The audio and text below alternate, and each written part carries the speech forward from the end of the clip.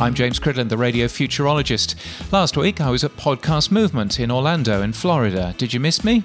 Well, it's the largest podcast event in the world, I think, with a variety of tracks covering almost everything you need to know about podcasting, and the event grows each year. Podcasting is increasingly serious business, with both Spotify and Google on the show floor this year, and Pandora also being very visible throughout. Apple were at the event too, but in an invite-only super secret session, only for the elite few. And guess what? I'm not in the elite few. I mean, arguably, they don't need to remind podcasters that they exist, though Spotify is being strong competition for them. I bumped into Brad Milkey, who's the host of the US's Start Here podcast from ABC News, and he's clearly happy and excited about the work he's doing, and excited most of all about the production value that the post-produced nature of podcasting can bring over and above radio. You can convey more with sound, he says, than just a straight back and forth interview.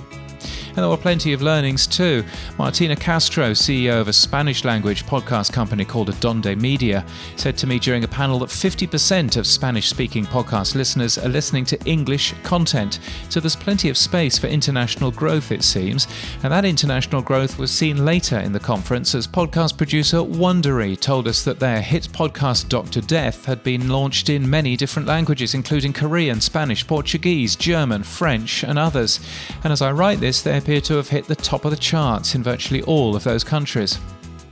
Podcasting's certainly growing up while retaining its young charm. While big business is certainly involved, including US radio's largest broadcasters, it's also a place where small independent podcasters still have a shot at making a hit podcast in their spare room. There's really nothing else like Podcast Movement, so the organisers are planning 2 events next year, the main event in Dallas next August and an event earlier in the year in Los Angeles. The podcast world is one we can all learn from, I think, as podcasters large and small get together to share best practices and invest in each other, and at a time when many US radio conferences have lost their excitement and enthusiasm, there's much to learn from what the podcasters are up to.